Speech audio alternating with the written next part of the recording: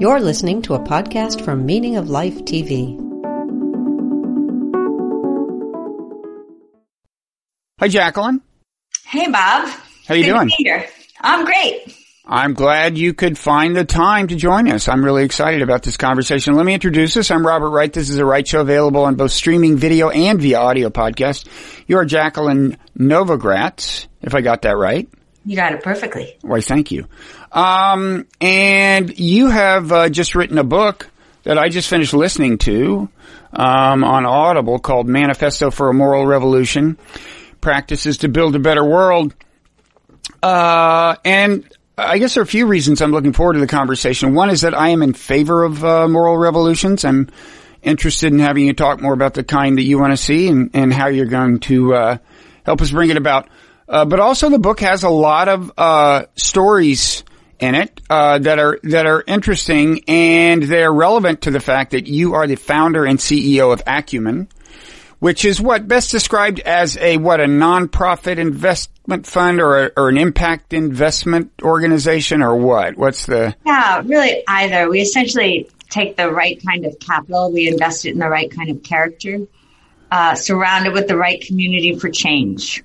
Okay. And you do that in lots of parts of the world, Africa, South Asia, and so on. So there are a lot of, including the U.S. Including the U.S. Now, yeah, there's a story from Harlem, I think, in the book, unless I'm mistaken. So we'll talk about, some of the changes you've helped happen around the world.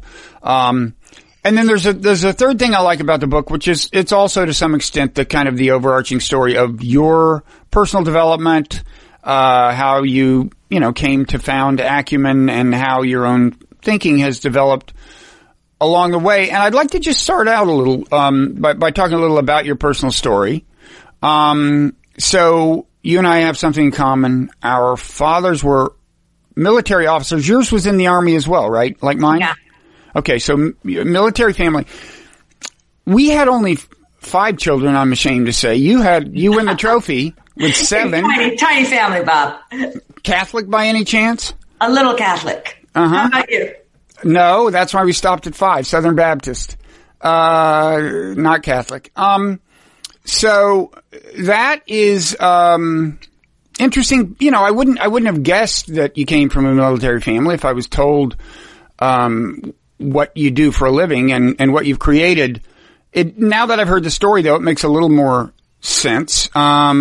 You were, for one thing, you kind of had entrepreneurship ingrained in you from early on. There's a story you tell about Levi's. Yeah, I mean, it's interesting thinking about now in this time of COVID and how resource constraint actually allows for freedom and innovation. And so when we were little kids, my mother was a great tribal builder and myth maker. And so there were really only 2 distinguishing brands in the 1970s, Levi's and Converse sneakers. I don't know if it was the same in the South. We were, because my father was in the military. This really rang a bell for me. You're talking about this, and I'll explain why. But go ahead and tell us how Levi's and Converse sneakers were relevant to your. So, we came home from school and we were like, Mom, you've got to buy us Levi's and Converse or we're going to be uncool. Mm-hmm. And my mother would look at us scornfully and be like, you don't need brand names. You're Novogratz's. And if you want the fancy jeans or the fancy sneakers, I'll make a deal with you. I will give you the money that I would have paid for the PX or the post exchange on the military base. You pay the difference. Mm-hmm. And so I was 10 years old and I was selling door to door, had a paper route. I was constantly working and essentially creating little companies. And it was years later that my brothers and I looked at each other and were like, what were Novogratz's? But she had us convinced. We had no need for brands. So you made up the difference and wore the Levi's? We did. Got those Levi's, got those Converse. Now, did they not sell Levi's in the PX? Because maybe I was privileged. What I remember, and this is almost exactly the same time, I think, but we were in San Francisco on the Presidio, and maybe that's why our PX actually had Levi's. And what I remember is there was such a steep discount at the PX. I mean, you got stuff really cheap at the PX that we could afford to buy Levi's, and some kids at school, at the public school in San Francisco, couldn't. And they envied and admired me for my Levi's. That is so funny. I'm thinking that was San Francisco. And also remember, I mean, and you look at where income inequality is now compared to when we were growing up. Mm-hmm. A few dollars was everything, especially if you had lots of kids. And so I don't remember Levi's being at the PX, but I do know that was the deal we all had to live with. Now, what I couldn't get was Adidas. Those were a grade above Converse. Anyway, I digress. So, and was your mother herself an entrepreneur? Did she? In ways, again, I think resource constraints. My mother is a myth maker and a quintessential saleswoman and storyteller. And so the way she made ends meet in our family was to sell antiques. And she still does. And literally, I came home from school one day and my bed was gone. I was like, where is it? She's like, I got a good deal. Don't worry. So she was always selling something in our house. And I think, Bob, that actually, you meet any of the seven of us, and we don't have a lot of attachment to things like that, even though we all love beauty, which she also loved. So it's funny. But yes, so I'd call her entrepreneurial. Mm-hmm.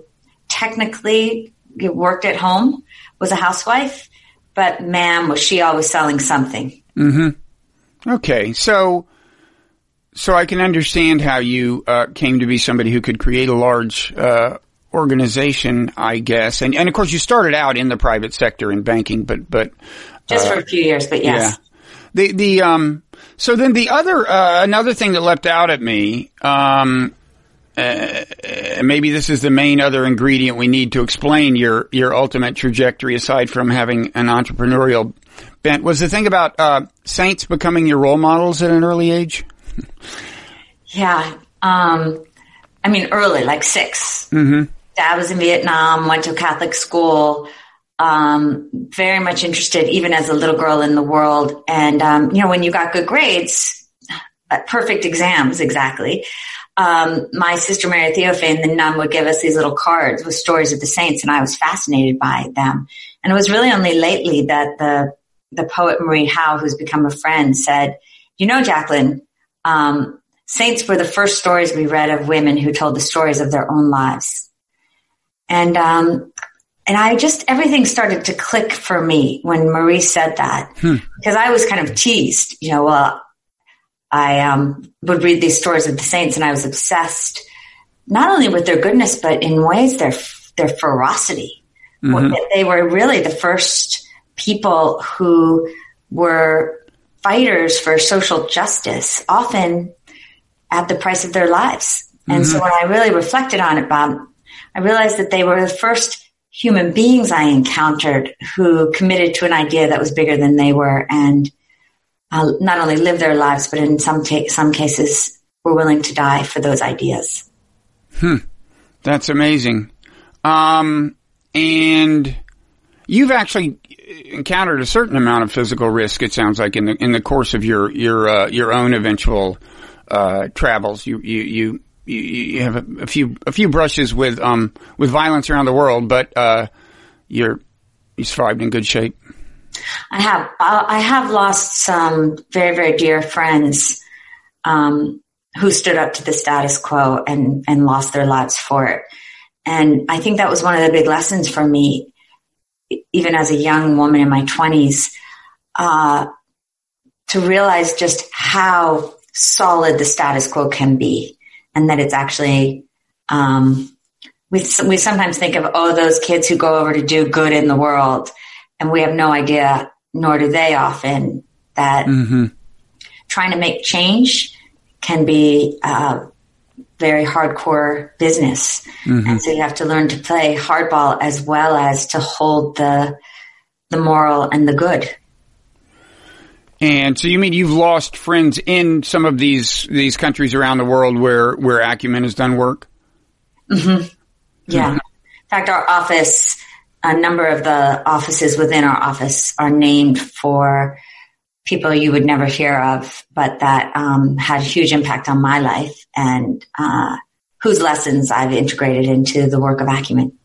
And I mean, don't go any deeper than you want to, but this was violence at the hands of a government or a very... It depended. In some cases, government. In some cases, and that's where I think one of the great advantages of getting old is life comes full circle often. And so there was a woman named Ingrid Washinawatak, who I actually write about in my first book, who was a fellow. Mm-hmm. Which is called the Blue Sweater, we should say. Blue Sweater. To people who want to Google it. And she was the leader of the Menominee Nation, and a Native American nation in the United States, and was actually down working with the Uwa tribe in northern Colombia, in an area that the FARC, or the revolutionary guerrillas of Colombia, and it was a big mistake. And they kidnapped her, and goodness, I don't know how things got out of control, but she was with two other activists and ultimately tortured and killed. And by FARC. By FARC. Probably, 14, 15-year-old boys. Mm-hmm. And then, of course, in the Rwandan genocide, I lost a number of, lost many friends.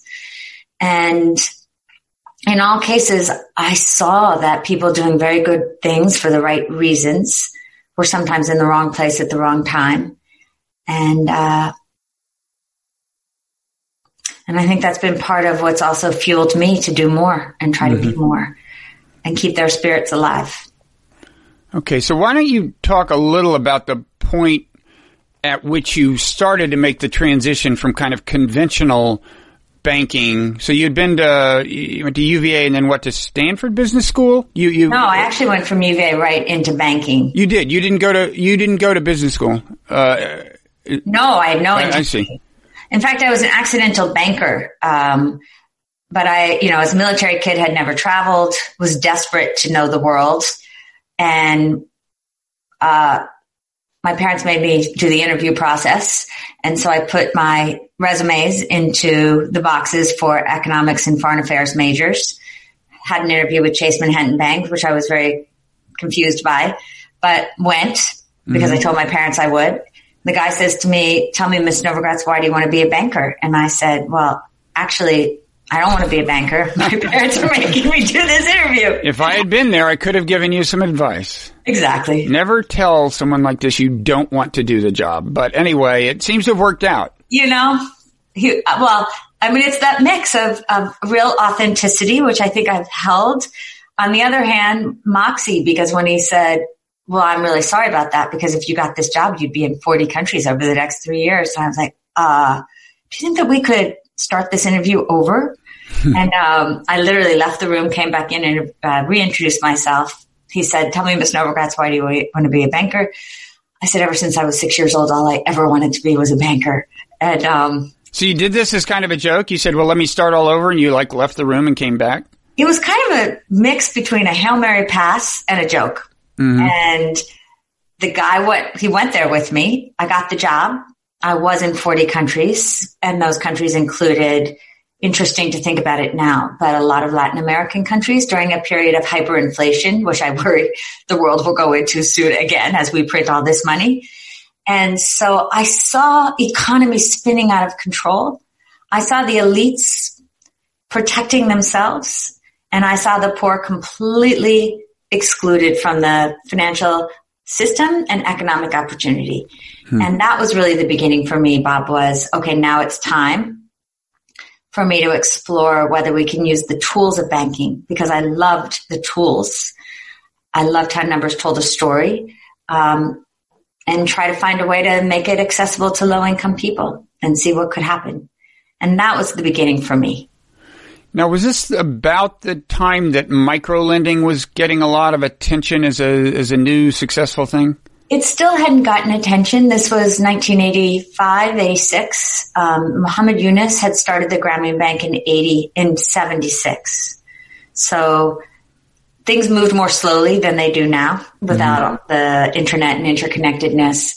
But I read a tiny article about him and what he was doing. And I said, this is what I got to do. I don't know how I'm going to do it, but I'm going to get myself to do it.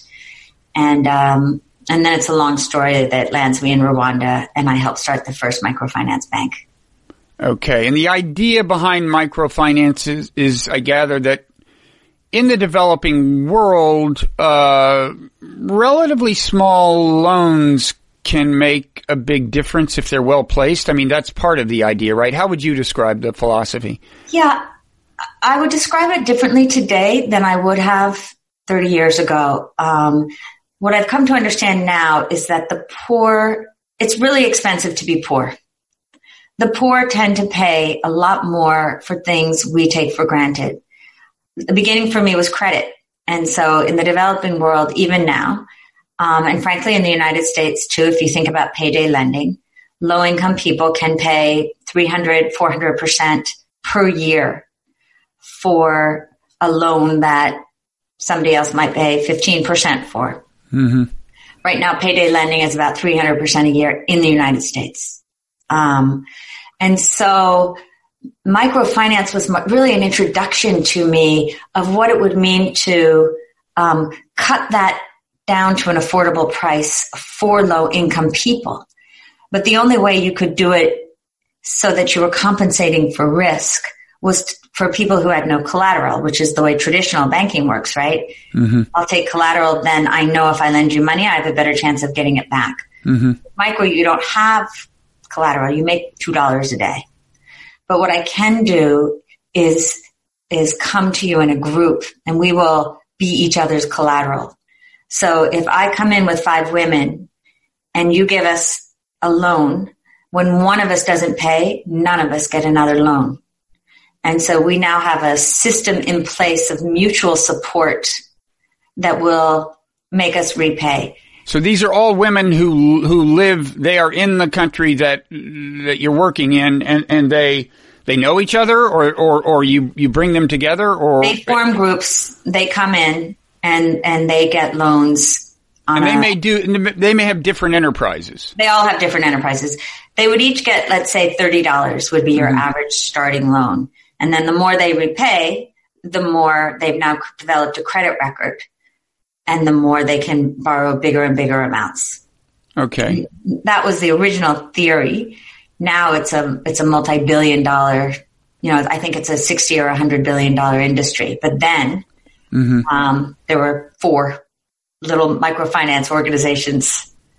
And is the idea that you're sufficiently careful that on balance these things make money? In other words, or is it that, well, you can only be so careful, and it is, a part of the world where things are uncertain, you're going to lose money, so you get a certain amount of philanthropic input. I mean, you go around and get people to, get philanthropists to donate, and or what? What exactly is the expectation? Well, so this is where it really connects to acumen, which was 20 years after, first foray into Rwanda, or 15 years after. So you founded Acumen in 2001. Okay. So, and this is, let's say, 86. So this was early days of building a new sector for the poor that had never existed before, except for traditional moneylenders. Mm-hmm.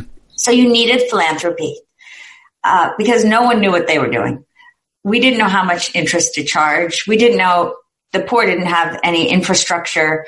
There was no infrastructure in the systems themselves. And remember, in the nonprofit sector, there's very little money for research and development, unlike in the corporate sector. And so what I learned from all of that is the poor pay a lot more, not only for credit, but for water. They might pay 60 times in slums for drinking water than their counterparts would pay, than you or I would pay if we rented an apartment in Nairobi. 60 times. Healthcare, you don't even get healthcare unless you can pay up front in many of the places in which we work. Education, technically it's free in many of the places in which we work, but that means ghost schools exist because the government gets stuck with local politicians and mafias, et cetera, et cetera. Teachers don't show up. There are no schools. So you've got a big mess on your hands, and yet low-income people want the same things that anybody else wants, and they're willing to pay if that good, whether it's credit or water or health or housing, is provided to them in ways that they value and can afford. And that was the beginning of Acumen, that came out of my understanding from microfinance that you can do this in a way that low-income people can value and afford and pay you back in microfinance at much higher rates than the wealthy were paying back their loans.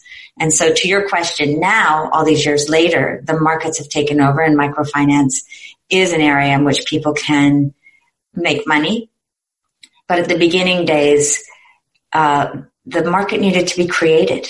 And that's what Acumen does. We create markets by using different kinds of capital, philanthropy, patient capital, and investment capital, to build companies that serve the poor in ways that they can afford and value. Okay. And you clearly focus on areas where you will actually increase human well-being in important ways. I gather. I mean, you're selective. There are ways you could make money in some of these places that you're just not interested in.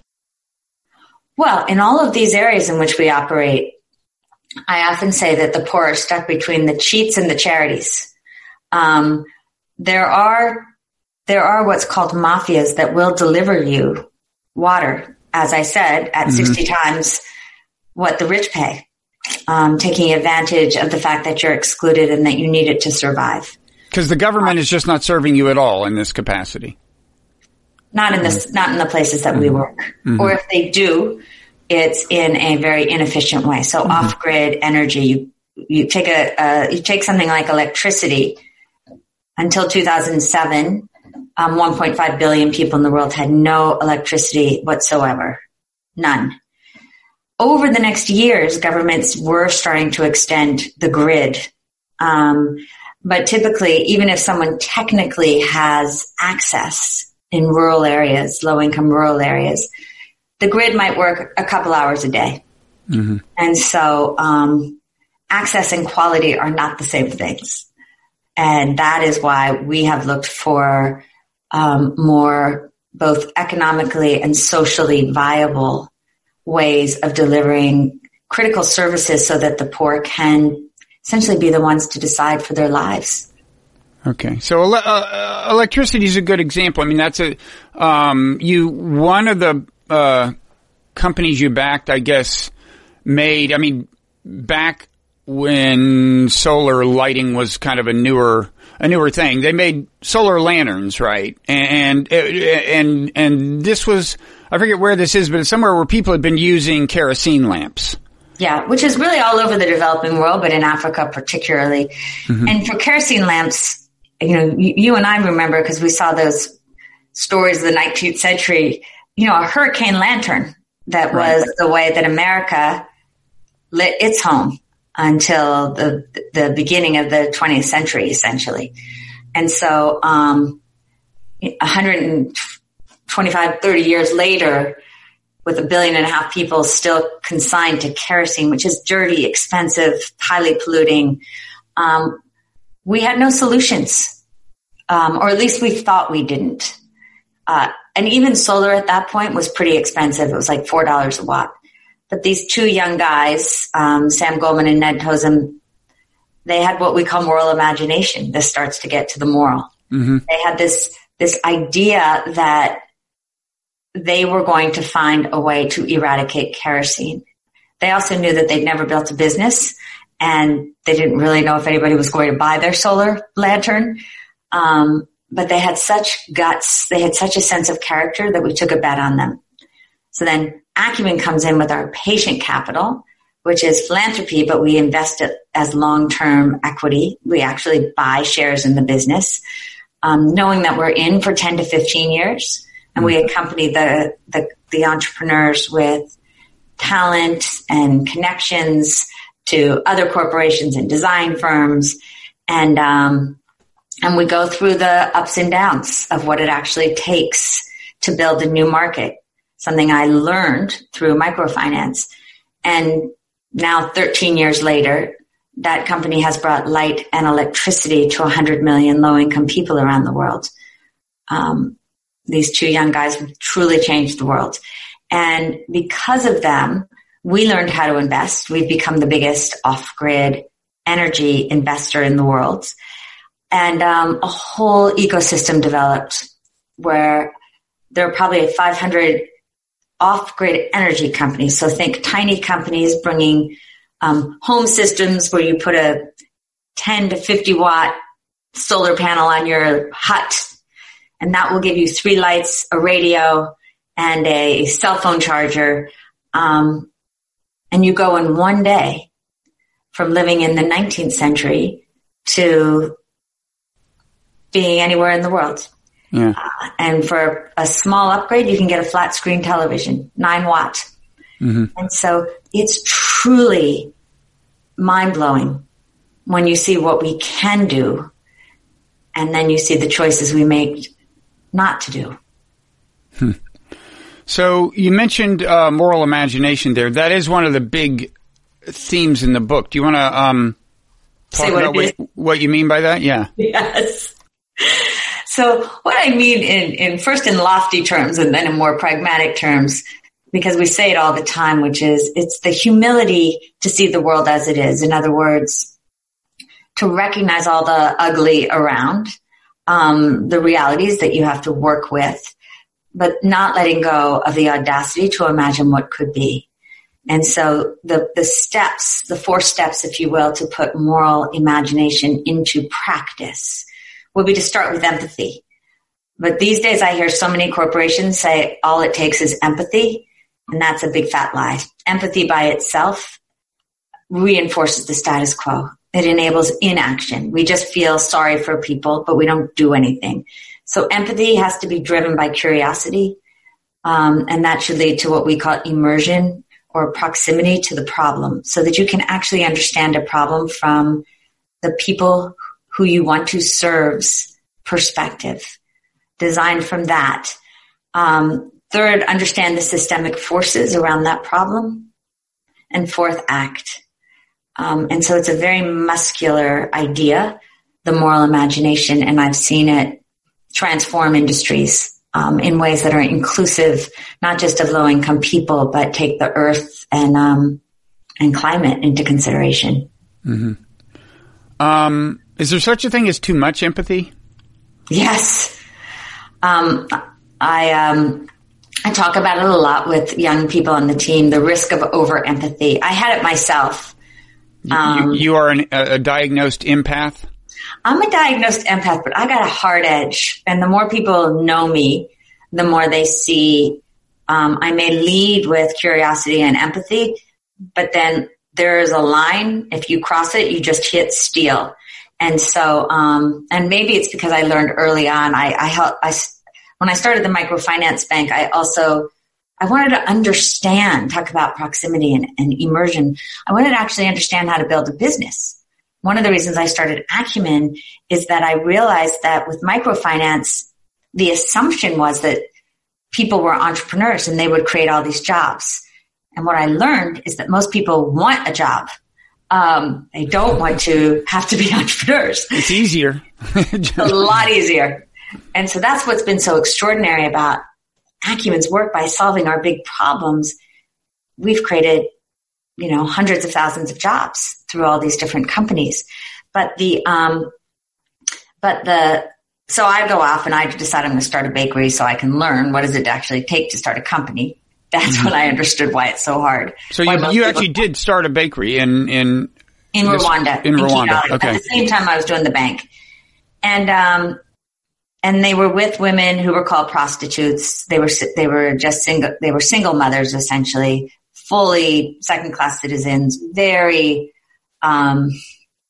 shy, and they had this deep sense of unworthiness, and I felt great empathy for their plight. And so at the beginning, the system, we would put all their baked goods in buckets, which they would take into town, and they'd go door to door, office to office to sell their donuts or whatever. And then I realized a few weeks later that they were stealing me blind. And I was like, you guys, what is wrong with you? Like, we're building this company together. And they looked at me like I was crazy. And they were like, but you're not checking. I was like, good point.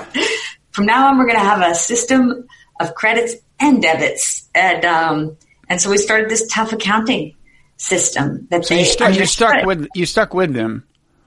Oh, I totally stuck with them. Mm-hmm. We quadrupled they ended up making 4 times the average wage in the city after we built this business. We were the bad news bears, but we built it. But from then on, it was trust but verify. Mm-hmm. Okay. Maybe we should just quickly run through some of the different, because I was struck by the diversity of activities you've kind of invested in. There's, and with a lot of these things, they are reminders of things we take for granted that can't be taken for granted, in a lot of parts of the world. So one is just toilets, right? The company is that the Sanergy company or? That's Sanergy, yeah. Sanergy. So where did that start? It started in Nairobi. I mean, yes, we take it for granted. And yet 1 in 3 human beings on the planet have no access to a toilet. So you imagine what that does. And then the secondary level of taking that for granted is that what that means is that girls who don't have access to a toilet often will stop going to school when they're menstruating because they're in high shame societies and they don't know, they have no place to go. And so it's it's an obvious thing, but it has implications for all of these other sectors. In a place like Nairobi slums, where I have done a lot of work over the last 35 years, the areas are famous for what's called the flying toilet. And that means that because people have no access to anything but latrines that are overflowing, most of which have been put down by well-intended charities or aid organizations. The people will defecate on paper inside their homes and they'll throw it onto the roofs outside. So when you're walking through these little skelter little alleyways, they're covered in human excrement. It's quite something. But it makes sense that I wouldn't go into one of those horrendous overflowing latrines, and at least you'd have some privacy. But where do you put it? And so these young entrepreneurs saw the situation. They got super proximate. They studied slums.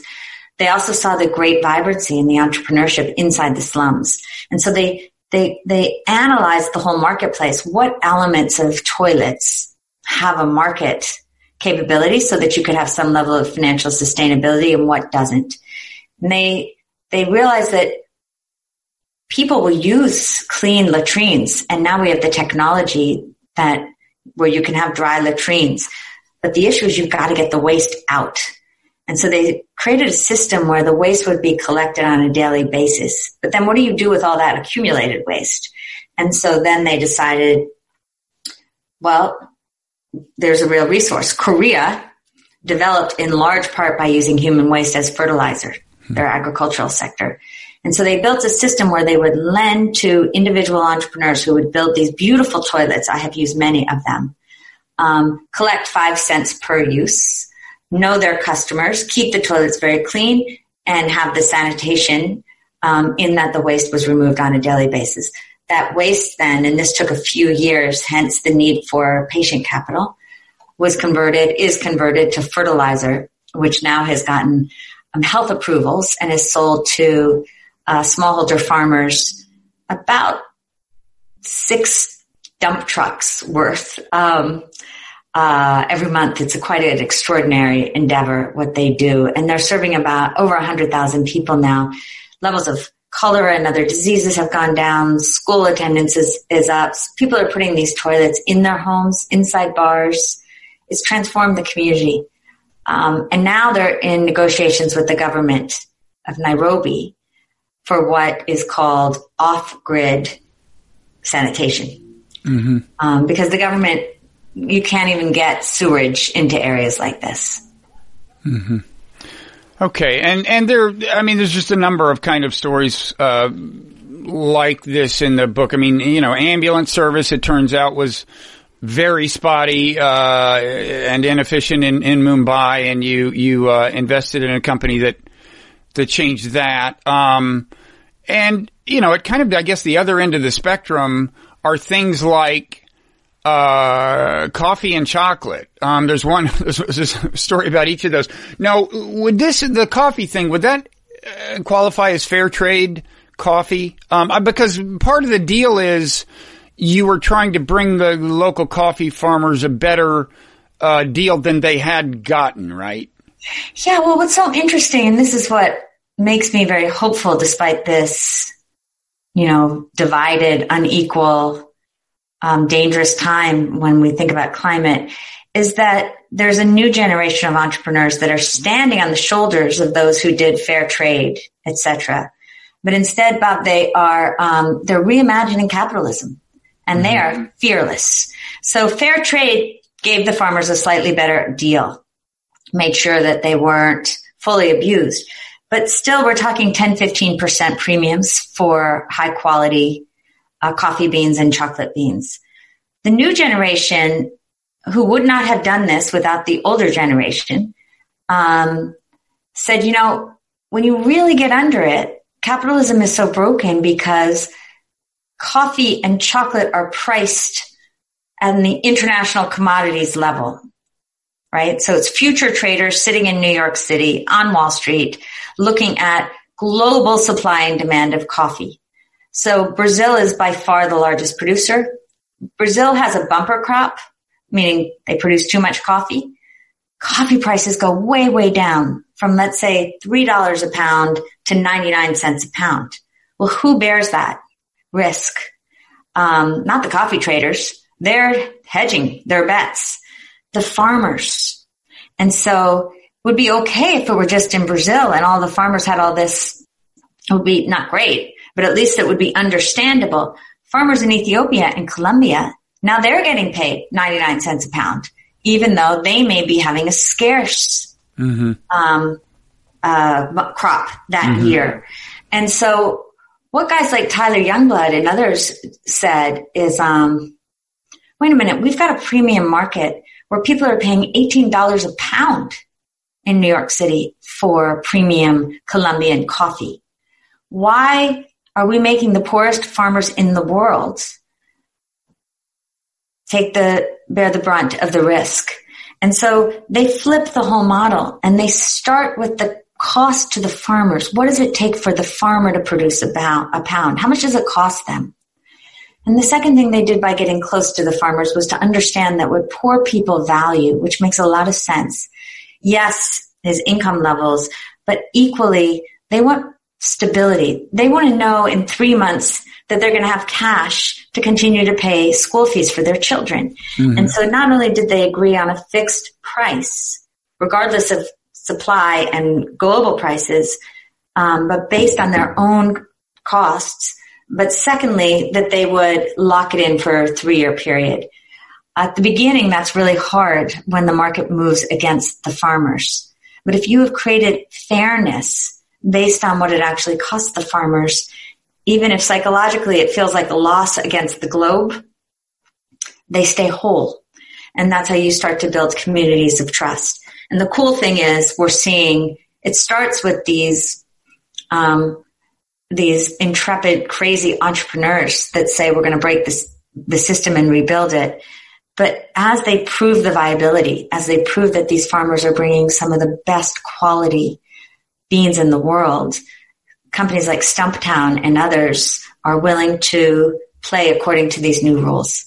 And so it starts at the edges, but it gives me great hope that this is how we can reimagine capitalism for stakeholders, not just shareholders, in real ways. And that's why at the end of the day, what this book is about is, yes, real tangible examples of how we've seen individuals change entire systems in healthcare, in housing, in electricity, in sanitation, in food and agriculture. But what differentiates those who built wonderful companies and those who change those systems in ways that include the poor is character. This is where the moral revolution comes in, because it's a different set of skills than I certainly was taught in business school, or anyone that I know was even taught in any of our schools. And so it's not to say these skills are more important than the competencies that we need to have, but we've got the knowledge and the tools now.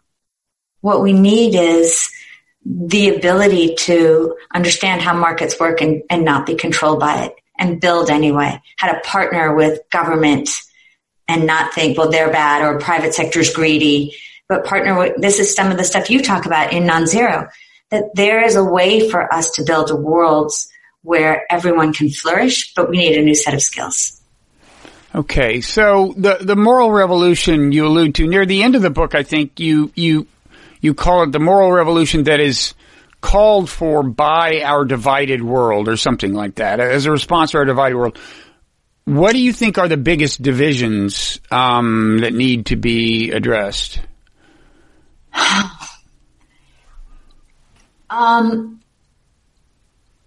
It's such a great question. At a meta level, this whole book is about integrating all of the different divisions from the most macro to the most micro. The divisions of rich and poor, the divisions of the way we think about nationalism and globalism. It makes no sense just to have a world where everyone's nationalist, nor do we only focus on the globe. We have to integrate the two, the for-profit and the non-profit. The idea that there are rich countries and poor countries, rather than understand that there's elements of the developed and the developing in each one. And so it's really about integration of these opposing truths and getting comfortable with the fact that we've got to find our way toward a moral framework in which we can all see ourselves. Okay. So identity is in part of the book, a big theme. And for that same reason. Yeah. What's a way that you run up against identity in the work you do around the world, as a problem, as a source of tension or as a complication? I mean, again, on almost every level. Religious identity, ethnic identity, racial identity, national identity. And again, even, sometimes people say, oh, well, she runs a nonprofit. I know what they do now. I'm like, honey, we might be patient capital, but we are not stupid capital. That what we have to understand is to solve our problems, we need to integrate the best of ourselves. We have come to see identity as a weapon to divide us. And what we have the capacity, if we recognize that all of us carry a multiplicity of identities within us, we have the capacity to call on one part of our identity as a tool to connect us. And that is the opportunity, again, if we think not in division, but where are those parts of ourselves that can connect us and bring us closer. Mm-hmm.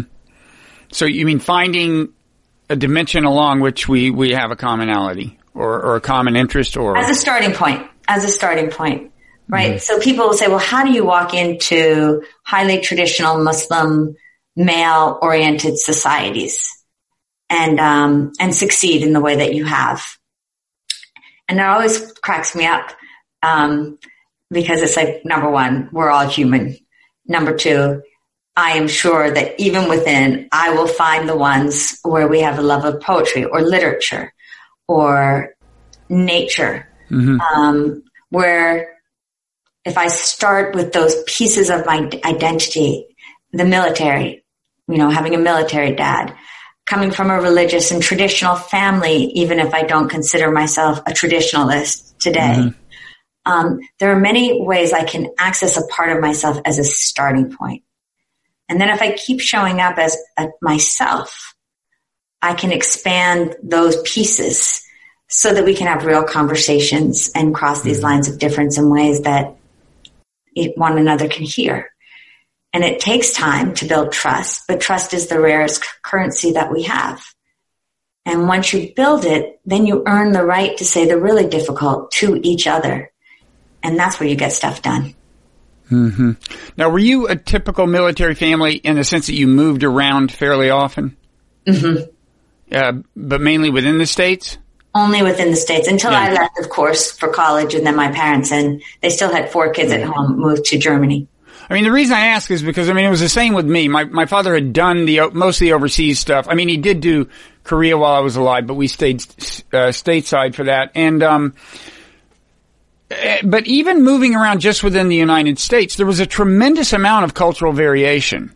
And I kind of think that kind of childhood made me attuned, on the one hand, to the importance of cultural difference. It's like you did have to figure out in each place what was cool, what wasn't cool, what kinds of language you used and clothes you wore and stuff.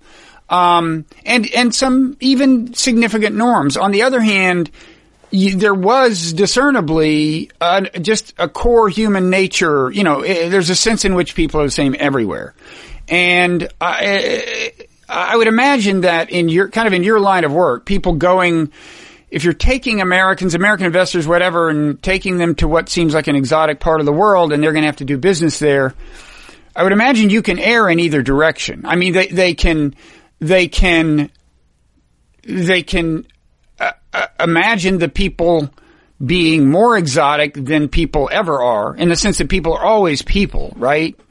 But on the other hand, they can also, well, let me tell you an example that I'm thinking of from the book. It's the case of Malala, who is this famous kind of education activist from Pakistan. She agitates on behalf of better education for women, and she's famous. She won the Nobel, Peace Prize. And you tell a story about, well, a perception of her within her part of the world that I think might surprise some Americans. Does that make sense?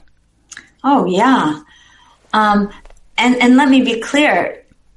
A 17-year-old kid got shot in the head, and instead of deciding, now her life was going to be about taking care of herself, which we would all have understood, decided to become an activist on behalf of all young people. Mm-hmm. She's extraordinary. And if you ever hear her speak, she understands how to transcend identity like very few I've seen.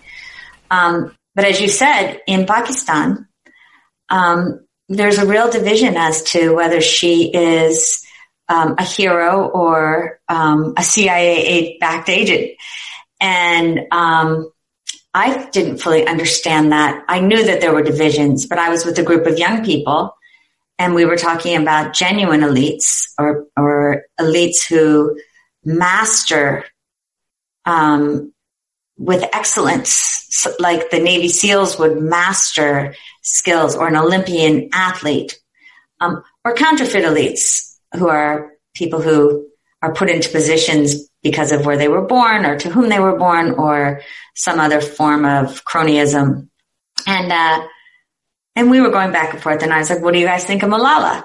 And it was like, boom, half the room, counterfeit, genuine. And so everybody was yelling over each other. And I noticed a guy that looked like a traditional person from the north, from her area. And so I stopped the conversation and I said, so-and-so, you seem very agitated. Like, what's going on with you? And he said, she's a CIA-backed agent. She's no hero to me. And I said, help me understand.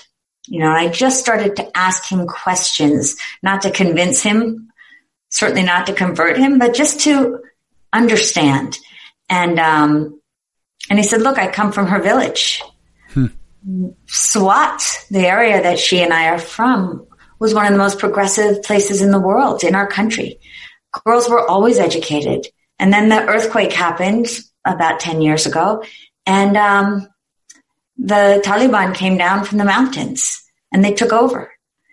And now we're in this horrible situation, and Malala gets shot, and this works for the Americans. because the Taliban are a product of the Americans. Mm-hmm. The Americans are droning my people. And yet here this one girl gets hit by the Taliban, and now they say, look, it's their fault. And these people, he said, the Americans think are monsters. Whereas I would like to see a young woman who got hit by a drone and survived it, raised as a hero. Mm-hmm.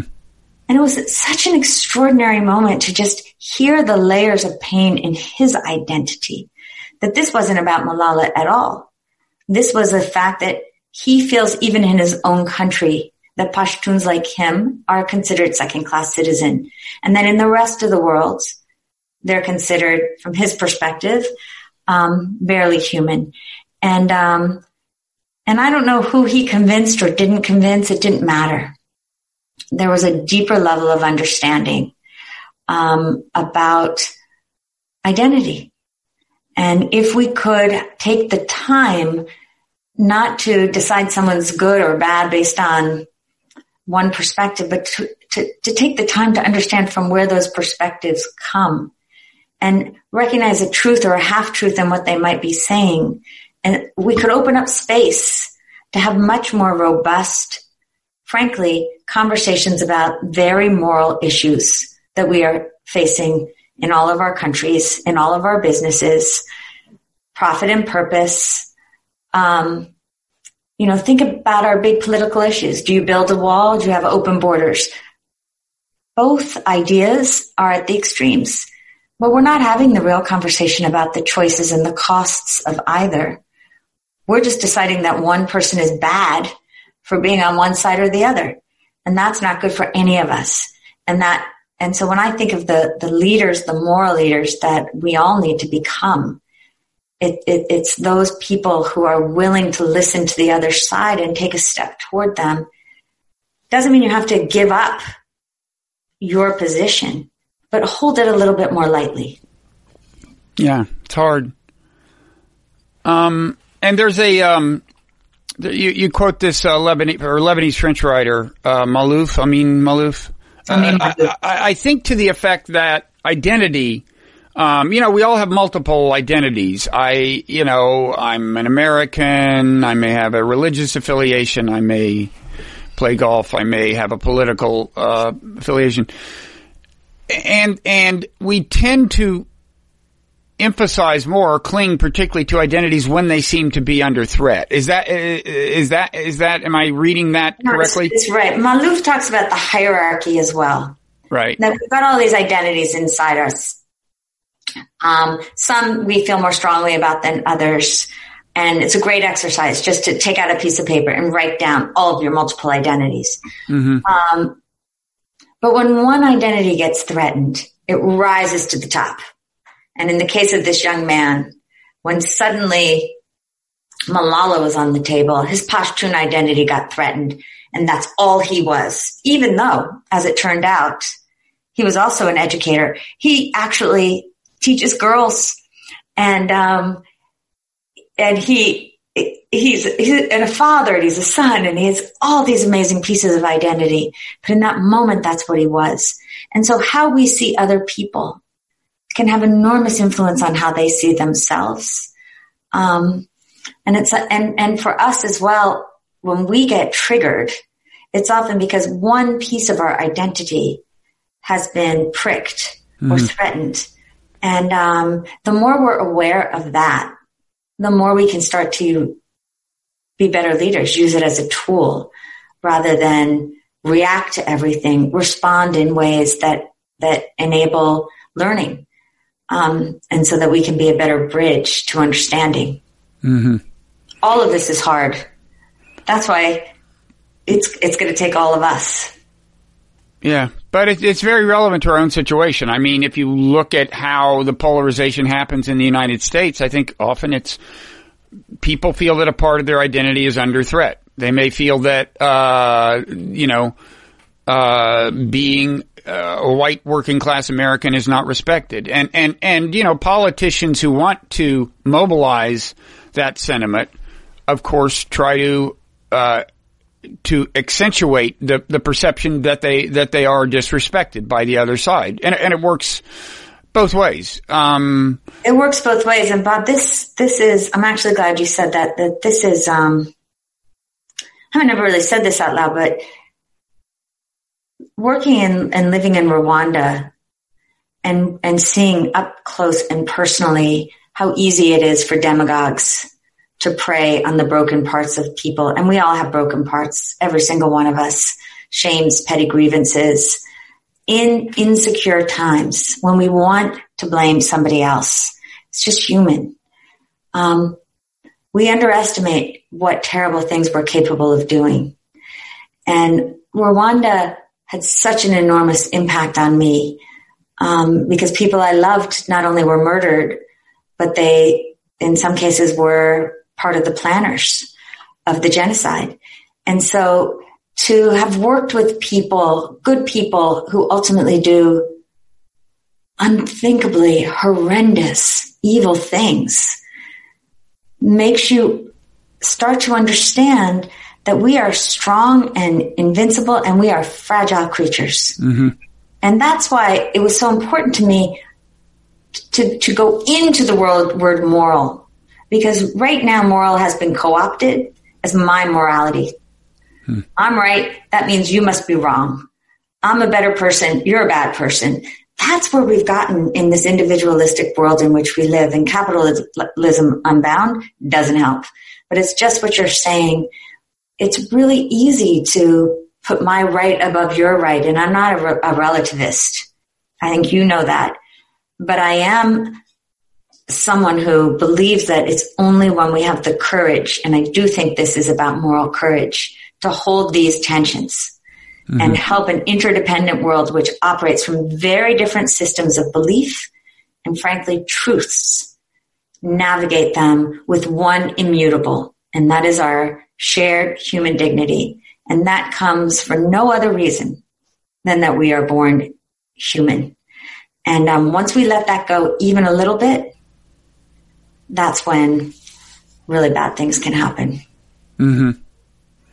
And, it seems to me a part of moral imagination, I think as you're defining it, it's a term that's been used in different ways, but would be coming to understand, or a result of moral imagination could be coming to understand that however strange someone's belief may seem to you at first, actually, if you had been born in their circumstances and subject to all the formative influences they were subject to, it might make perfect sense to you. Even ideas you find abhorrent.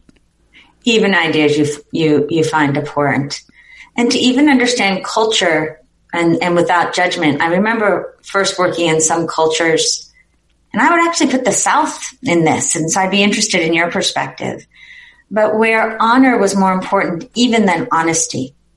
And so just don't shame the family. If you have to lie, lie. Mm-hmm. And, I work in cultures where the price of dishonoring the family, and of course it disproportionately falls on the weak and vulnerable, girls, can result in the death of the girls. At the hands of the family, even of their brothers and their fathers and their uncles, in ways that, I could never condone. I find it horrendous. But once I understood concepts of honor and honesty, I could see it in my own family. Mm-hmm. I could see it all through in obviously much less severe ways. But suddenly, if the community is that much more important than the individual, often the individual can be expelled. If the individual is so much more important than the community, then we don't take care of our weak and vulnerable. And so there's again, it's this tension. How do we build communities, families, and societies where we are willing to do the uncomfortable work of enabling individual choice and freedom within the context of a community that can be diverse and yet also create a sense of belonging? That's the leadership we need right now. And it's not impossible. We have examples in the world. I get to work with young people building companies, but I look at Jacinda Ardern, Angela Merkel. These guys, these women, leaders, are role models in this moment of such crisis for holding the individual and the community. It's not that it's without a cost, but it inspires those of us who are at times feeling despair that we don't have those kinds of moral leaders, because I see them in every society, including some of the ones I just described as more complex. But, and that we have something to learn from every community in which I have worked. And I gather you see them, assuming diverse forms. In other words, I get the sense that, on the one hand, with the book, I was trying to imagine what audience you had in mind. You clearly have in mind people who would like to make the world a better place. But that encompasses quite a variety of kinds of people, I gather. It isn't just people who run NGOs or work at NGOs. It isn't just, do you want to talk? And also, has it kind of changed over time? I will say, just observing college students today, we seem to be at a time, just observing my own daughters, when, first of all, the NGO sector has just gotten bigger. There's more kind of opportunities to get into nonprofit work. But there is also, whatever you want to say about social justice warriors and identity politics in a negative way, and some of it can be said, there is a degree of, in some sense, idealism that was not there when I was in college, I think. Yeah, for sure. And in fact, I started, at the beginning of the book, I said this is a love letter to anyone who dares to make change. When I started writing, I was thinking that this was a letter to the next generation. I was actually thinking about another friend of mine who was murdered in a mysterious murder for standing up to the status quo. And I was thinking, I haven't finished the work she started, and she couldn't finish it. So it's my job now to write a letter to the next generation of everything that I have learned. But then my editor said, actually, Jacqueline, this is for me. This is what I want to hold on to. And the more I got into it, the more I thought, well, some of the most morally courageous people I know are actually working inside corporations. And they are paying immediate prices by getting fired often for standing up. Or they're in government, and we're watching people right now get thrown out for speaking the truth. And when they do, the rest of us most of the rest of us feel like that was a good person. We need more of them. And so what started off as a love letter to young people really has become what I hope could be a set of operating principles for anybody who does want to make change. I wish that there were a silver bullet or a linear fix to the mess we've gotten ourselves in. But when criminal justice, food systems, water systems, health systems, capitalism, economic systems, monetary systems are all broken, the only way that I can understand change is if we start to build a movement of individuals who say enough. A world that puts profit at the center of everything ends up divided, disgusted, at great risk of climate catastrophe, and way too unequal. And, I'm someone who really loves the ancients. And Aristotle once said that, I'm paraphrasing him, but that the problem with a highly unequal society is that the rich feel above it, the poor feel below it. And so you don't have that commons where we see ourselves as part of a common project. And that is where we are in the world right now. And so what will it take? And that goes back to this idea of moral revolution, but it doesn't come from above or below. It has to come from inside every one of us. Okay, well, I think that's a good note to end on, but if you want to say anything else about the book, this is your last chance. We've covered a lot of ground. Well, one, it's just an honor to talk to. Don't wave your head. I read Non-Zero in the I think the early 1990s, and it had a huge impact on me because this was my philosophy. And like so many change makers, people call you idealistic at times, naive. And the good news is I think some still are, but the even better news is we have real proof that a non-zero world, a stakeholder world, where we do not have to be fighting tooth and nail for me at the expense of you, but can actually build a world for us, is not only possible, but it's happening. I see a great awakening, and it is a moral awakening, but even connected to that is that we have the tools, the skills, the knowledge, the technology like never before in history. And so, game on, moral revolution. Well, as we used to say in church, amen. You're mentioning idealism reminds me of a little anecdote in the book about how when you're in Africa, I forget what country, but, I was in Ghana, but it was a Nigerian. It was a Nigerian man says, aren't you too old to be idealistic about, Africa? It's clear you're not too old to be idealistic in general. So good.